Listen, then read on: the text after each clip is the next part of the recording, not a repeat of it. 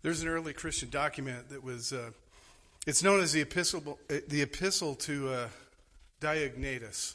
The Epistle to Diognetus. I actually quoted from this once before. It's believed to have been written by a man named Athanagras. And in one important section, the author of this letter describes how Christians are alike and also how they're different from each other. And the difference between Christians and the rest of mankind is not a matter of nationality or language or customs. Christians do not live in separate cities of their own, speak any special dialect, nor practice any eccentric way of life. They pass their lives in whatever township, Greek or foreign, each man's lot has determined, and to conform to ordinary local usage in their clothing, diet, and other habits. Nevertheless, the organization of their community does exhibit some features that are remarkable and even surprising. For instance, though they're residents at home in their countries, their behavior is more like transients. Though destiny has placed them here in the flesh, they do not live after the flesh. Their days are passed on earth, but their citizenship is in heaven. They obey the prescribed laws, but in their own private lives, they transcend the laws. They show love to all men, and all men persecute them. They are misunderstood and condemned, yet by suffering death, they are quickened into life.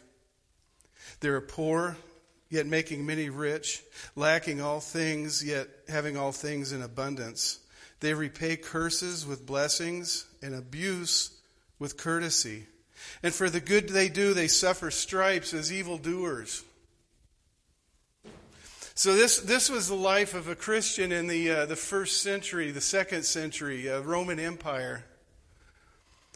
And today, in today's text, Jesus gives his disciples a forward look as to what they were to experience as his followers. And in many parts of the world, the life of a Christian is still a life of hardship and persecution and sometimes even death. And so today we're continuing our study in the Sermon on the Mount. We spent the last two times looking at the Beatitudes, and we're finishing up the Beatitudes today. Let's read the last two, which address the life of persecution. Starting in Matthew 5, verse 10, Jesus says, "Blessed are those who are persecuted for righteousness' sake, for theirs is the kingdom of heaven. Blessed are you when others revile you and persecute you and utter all kinds of evil against you falsely on my account. Rejoice and be glad, for your reward is great in heaven, for so they persecuted the prophets who were before you." Lord, I just ask that you would penetrate our hearts this morning. Lord, let your word sink in and change us and transform us, Lord. Teach us what you would want us to know this morning and take us where you would want us to go. In Jesus' name, amen. So let's look at this first verse, verse 10. About the persecuted. Blessed are those who are persecuted for righteousness' sake, for theirs is the kingdom of heaven. And I'd like to look first at what Jesus is really saying here. Persecuted for righteousness' sake. What does this mean? The word that's translated righteousness means the quality or characteristics of upright behavior, uprightness, righteousness. Jesus is talking about being persecuted for doing the right thing. The word also carries the meaning of justice and equitableness and fairness. Jesus is talking in verse 10 about being mistreated because you're doing the right thing. Being persecuted and reproached because you stand up for what is right and for what is good. Isaiah 5:20 says, let me get back to that in a sec. Of course, some people have a misguided view of what is good and what is right. It would seem that what what I consider right to maybe somebody else is wrong, and vice versa. How do we know?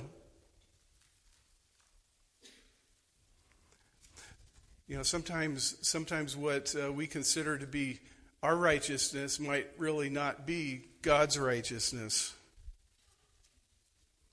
And Jesus is not saying, "Blessed are you, happy are you when you stand up for what you think is right," necessarily. And here's an example. I think this is very very apropos here. I've been reading news this week about the decision of the United States Supreme Court to overturn Roe versus Wade. And I got an email message from one ministry that quoted from a memo from the Department of Homeland Security, which warned of threats that are being circulated. This is what it says. Some of the threats discuss burning down or storming the U.S. Supreme Court and murdering justices and their clerks, member of Congress, and lawful demonstrators. These people in their minds, they think they're doing the right thing, and when they are arrested, they may feel that they're being persecuted for what they consider is right. And it didn't take much of a search to find that really over this last week, scores of pregnancy centers and Christian ministries have already been vandalized. They think they're doing the right thing. But in fact, they're the persecutors. Here's Isaiah 5:20, which talks about such people who have it backwards. Woe to those who call evil good and good evil, who put darkness for light and light for darkness, and put bitter for sweet and sweet for bitter. Now, this is not a sermon about abortion. This isn't even a political issue. It's not a partisan political issue, though people have made it so. This is a theological issue. This is a God issue. Scripture makes it very clear about how God sees an unborn child. Look at Psalm 139, beginning with verse 13. It says, this is David praying to God. You formed my inward parts. You knitted me together in my mother's womb. I praise you, for I am fearfully and wonderfully made. Wonderful are your works. My soul knows it very well. My frame was not hidden from you when I was being made in secret, intricately woven in the depths of the earth. Your eyes saw my unformed substance. In your book were written, every one of them. And the days there were formed for me, when as yet there were none of them. That's a beautiful passage. And it talks about how, this is David praying. God knew David as he was being formed in his mother's womb, just as every other one of us. And the point is this: the judges and the workers in the pregnancy ministries have stood up for justice. They have stood up for what is right. These people, many if not most, are volunteers. They spend their time working for what is right. And now they face an angry and violent population. But God requires us to do what is right. Micah 6:8 says, He has told you, O man, what is good, and what the Lord does require of you, to do justice and to love kindness and walk humbly with your God. But Jesus says, if you stand up for justice and if you stand up for what's right, you can expect to be persecuted. And he says, happy are you, blessed are you when this happens. We all know there are countries where followers of Christ can be imprisoned for their faith, even put to death. They can lose jobs. They can be estranged from their families. Yeah, we're very blessed to live in a country where we can openly speak of our faith. We can go out after this and go to downtown and talk to everybody we see about our Lord. And we don't have to worry about being imprisoned or killed or tortured. But our culture is becoming increasingly antagonistic to Christ and the faith and the gospel. And we may encounter criticism or maybe ridicule when we talk to people about the Lord. You know, there may be instances where people just absolutely hate us and despise us because we have chosen to follow Christ. And Jesus in John 15:19 through 20 reminds us, we're not of the world. He says, I chose you out of the world, therefore the world hates you. Remember the word I said to you, a servant is not greater than his master. If they persecuted me, they will persecute you. This is something we can expect. Jesus said we shouldn't be surprised. And of course, though, if we're persecuted, we need to ask ourselves why. You know, there are some Christians who have a persecution complex, and they're energized by maltreatment. They bring it on themselves for the wrong reasons. You know, Jesus did not say, treat people with malice, needle people, give them a hard time, irritate them and provoke them so that they'll hate you and say bad things about you. He didn't say that. You know, if people are offended, they should be offended by the cross. They should be offended by the gospel of Jesus Christ, which cuts across their intellectual pride. You know, if people are offended, it should be because of Jesus Christ and his righteousness. Something else I find interesting, and I mentioned this in a previous sermon, that Jesus taught this same material in a different place and stated it a little differently. Luke, in the Gospel of Luke, it's the Sermon on the Plains. This is the Sermon on the Mount. Jesus at another time spoke to his disciples on the plains. And you know, here in Matthew, Jesus said, blessed are you when persecuted. But in the Sermon on the Plain, Jesus says, woe to you when all people speak well of you. For so their fathers did to the false prophets. It's a different twist, isn't it? You know, if we're persecuted for righteousness' sake, we should expect to be persecuted. If people speak well of us, we need to ask ourselves why.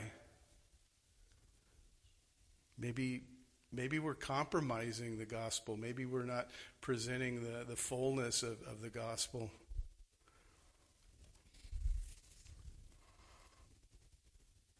We're also not to be persecuted for our own righteousness.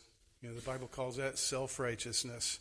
Some people bring persecution on themselves because they treat other people with contempt because of what they see as unrighteousness. And I'm talking about Christians pronouncing judgment upon the unsaved, the people who don't have Jesus, people who have not come to the Lord and confessed their sins and believed in Jesus and received him as their Savior. You know, should we expect people who don't have God in their lives to live up to biblical standards? The Bible says no. We would be putting the cart before the horse if we did that, so to speak. You know, a person cannot be righteous without the righteousness that comes from Jesus Christ. And we don't judge the world. That's not our job. That's Christ's job. We have no right to elevate ourselves by judging unbelievers. We need to point them to Jesus Christ. You've probably heard it said that we're just beggars telling other beggars where to find the bread. Matthew 6:1, Jesus says, beware of practicing your righteousness before other people in order to be seen by them, for then you'll have no reward from your Father who's in heaven. He's talking about self-righteousness. Romans 10:3 says, being ignorant of the righteousness of God and seeking to establish their own, they did not submit to God's righteousness. So, Jesus does not say, blessed are you if you have self-righteousness. He says, blessed are those who are persecuted for righteousness' sake. He's speaking about his righteousness.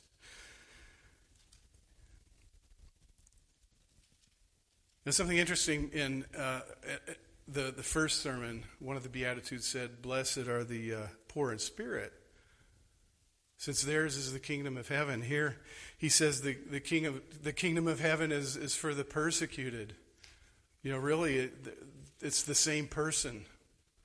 You know, the person who is seeking God's righteousness is the person who is acknowledging his spiritual poverty, his need for the Lord.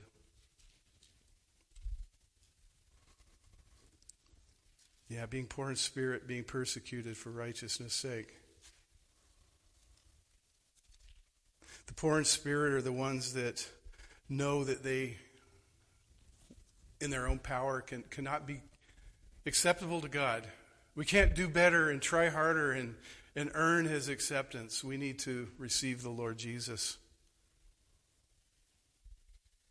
You know, we sing that song, The Solid Rock. That great hymn, which says, my hope is built on nothing less than Jesus and his righteousness. I dare not trust the sweetest frame, but wholly lean on Jesus' name. You know, Jesus said, seek his kingdom and his righteousness. We can't do this when we're seeking our own righteousness. And when we seek his righteousness, we're going to be concerned for the lost, and many won't understand. Many people will be offended by the offer of salvation. You know, many prefer to live their lives apart from God, going their own way, even if it leads to destruction. And some will become angry. Some will persecute the bearers of the good news. That's what Jesus is saying, and he's also saying it's okay. Expect that. If you're truly seeking my righteousness, you can't go wrong. Blessed are those who are persecuted for righteousness' sake, for theirs is the kingdom of heaven. And we don't enter the kingdom of heaven because we're being persecuted. The persecution is a side effect of seeking the kingdom of heaven. Jesus said in John that we must be born again, that no one will enter the kingdom of heaven without being born of the Spirit. And we've been saved by God's grace, by faith in his righteousness. Well, let's look at the next beatitude. And this one is very similar. It follows the same line of thought. In this first one, it was being persecuted because of righteousness, doing the right thing, seeking God's righteousness. Now, in this beatitude, Jesus said, you're being persecuted because of me. Not me, but Jesus. In verse 11, he says, blessed are you when others revile you and persecute you and utter all kinds of evil against you falsely on my account. Rejoice and be glad, for your reward is great in heaven, for so they persecuted the prophets who were before you. Now let's look at a few of these words here. What does it mean to revile?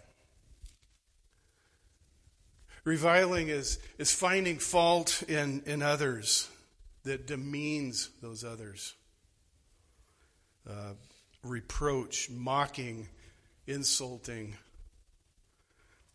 Persecuting is harassing someone because of their beliefs.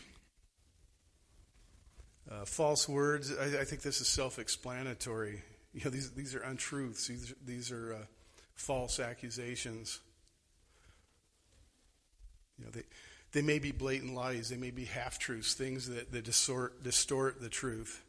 They may be words that defame, things that are intended to hurt another's reputation and mar somebody else's view of this person. That's what Jesus is talking about. So why this persecution and reviling and slander? Jesus says, because of him. On his account. Because we're living in obedience to him. Because we're speaking the truth from his word. Because the truth many times offends people. People don't like to hear it. Yeah, Jesus points out the prophets were treated the same way. We can read through the Bible and see this. And here's the interesting thing with this. Who are the people who persecuted the prophets? Was it the pagans around them? No, it was God's own people. People who were supposed to be God's own people were persecuting the prophets. They didn't want to hear the truth. So he's talking about people who are supposed to be God's people. The others revile you and persecute you and utter all kinds of evil against you falsely on my account. Could this come from people who are God's people who claim to be Christians? These should be the last people on earth to treat their brothers like this. But I don't think there's any man or woman who has visibility in ministry who is going to experience a life devoid of this kind of persecution and slander and reviling. You can look, just do a Google on the internet. Any great preacher or person in ministry who has visibility, just Google them, and probably the first thing that's going to pop up is some slanderous article about them. People accusing them of this or that. People seeking to discredit them. People calling them heretics.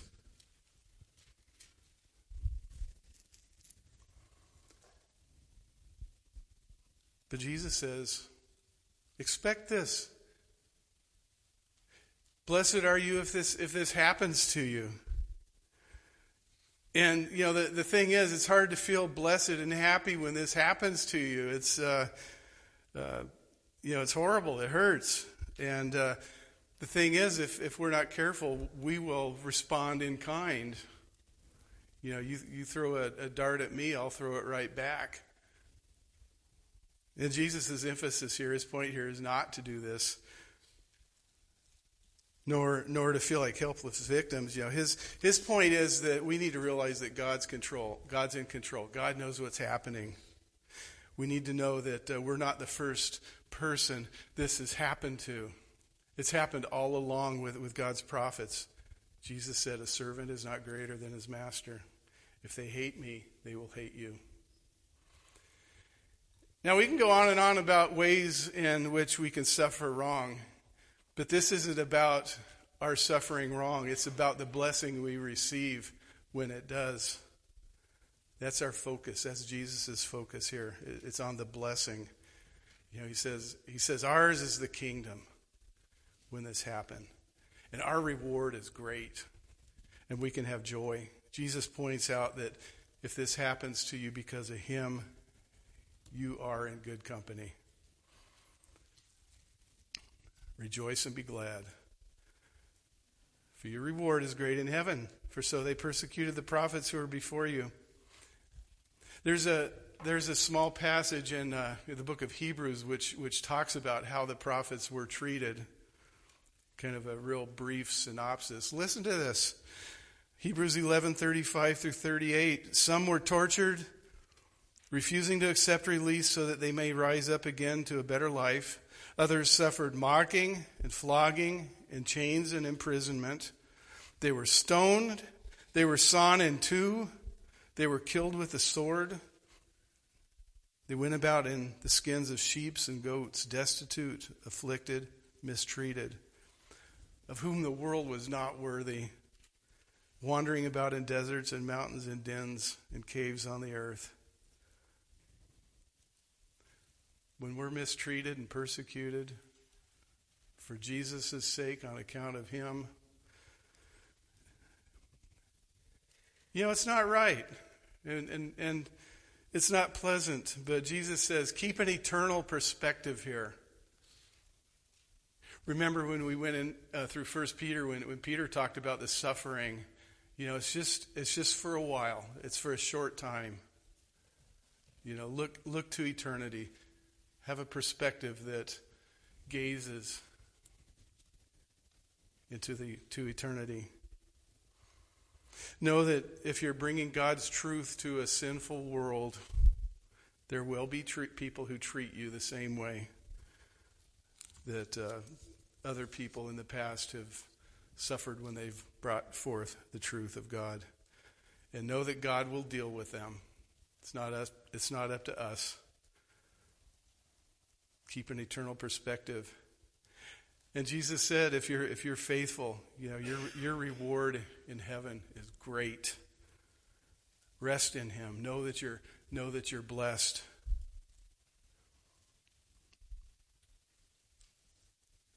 Remember, the Sermon on the Mount is about the kingdom of heaven, the kingdom of God, which is ours when we're born of the Spirit. And we've only begun to realize the joys of the kingdom of God. We have not seen it yet in its fullness. And the difficulties we encounter now, they pale by comparison with the treasures that are ours as kingdom people. Jesus mentions we should rejoice and be glad. This is kind of counter to the way we really tend to think, though. Rejoice and be glad. Our reward is great in heaven. Our reward not only awaits us when we see Jesus face to face after this life, but He's with us now. Even now we can experience some of the reward. And we're not alone. Jesus said, I will never leave you nor forsake you. And so the prophets who've gone before us have experienced great suffering, great persecution. Their reward is great. They're with the Lord now. They're with the Lord for eternity. I was thinking about this week. What about those who persecuted them? They've kind of faded into irrelevance, haven't they? The book of Hebrews has a whole chapter on these heroes of the faith. These prophets who suffered for the glory of God. The persecutors only had their moment of self-glory. Which would you rather be?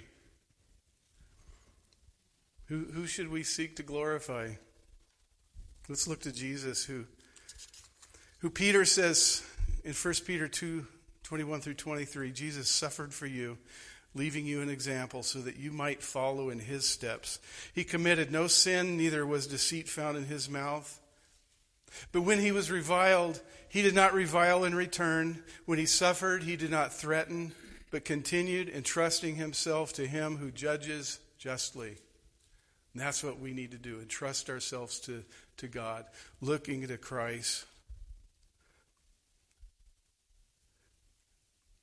As we close, Thomas Watson, who wrote in the 1600s, he said, set it down as a maxim. If you follow Christ, you will see swords and staves.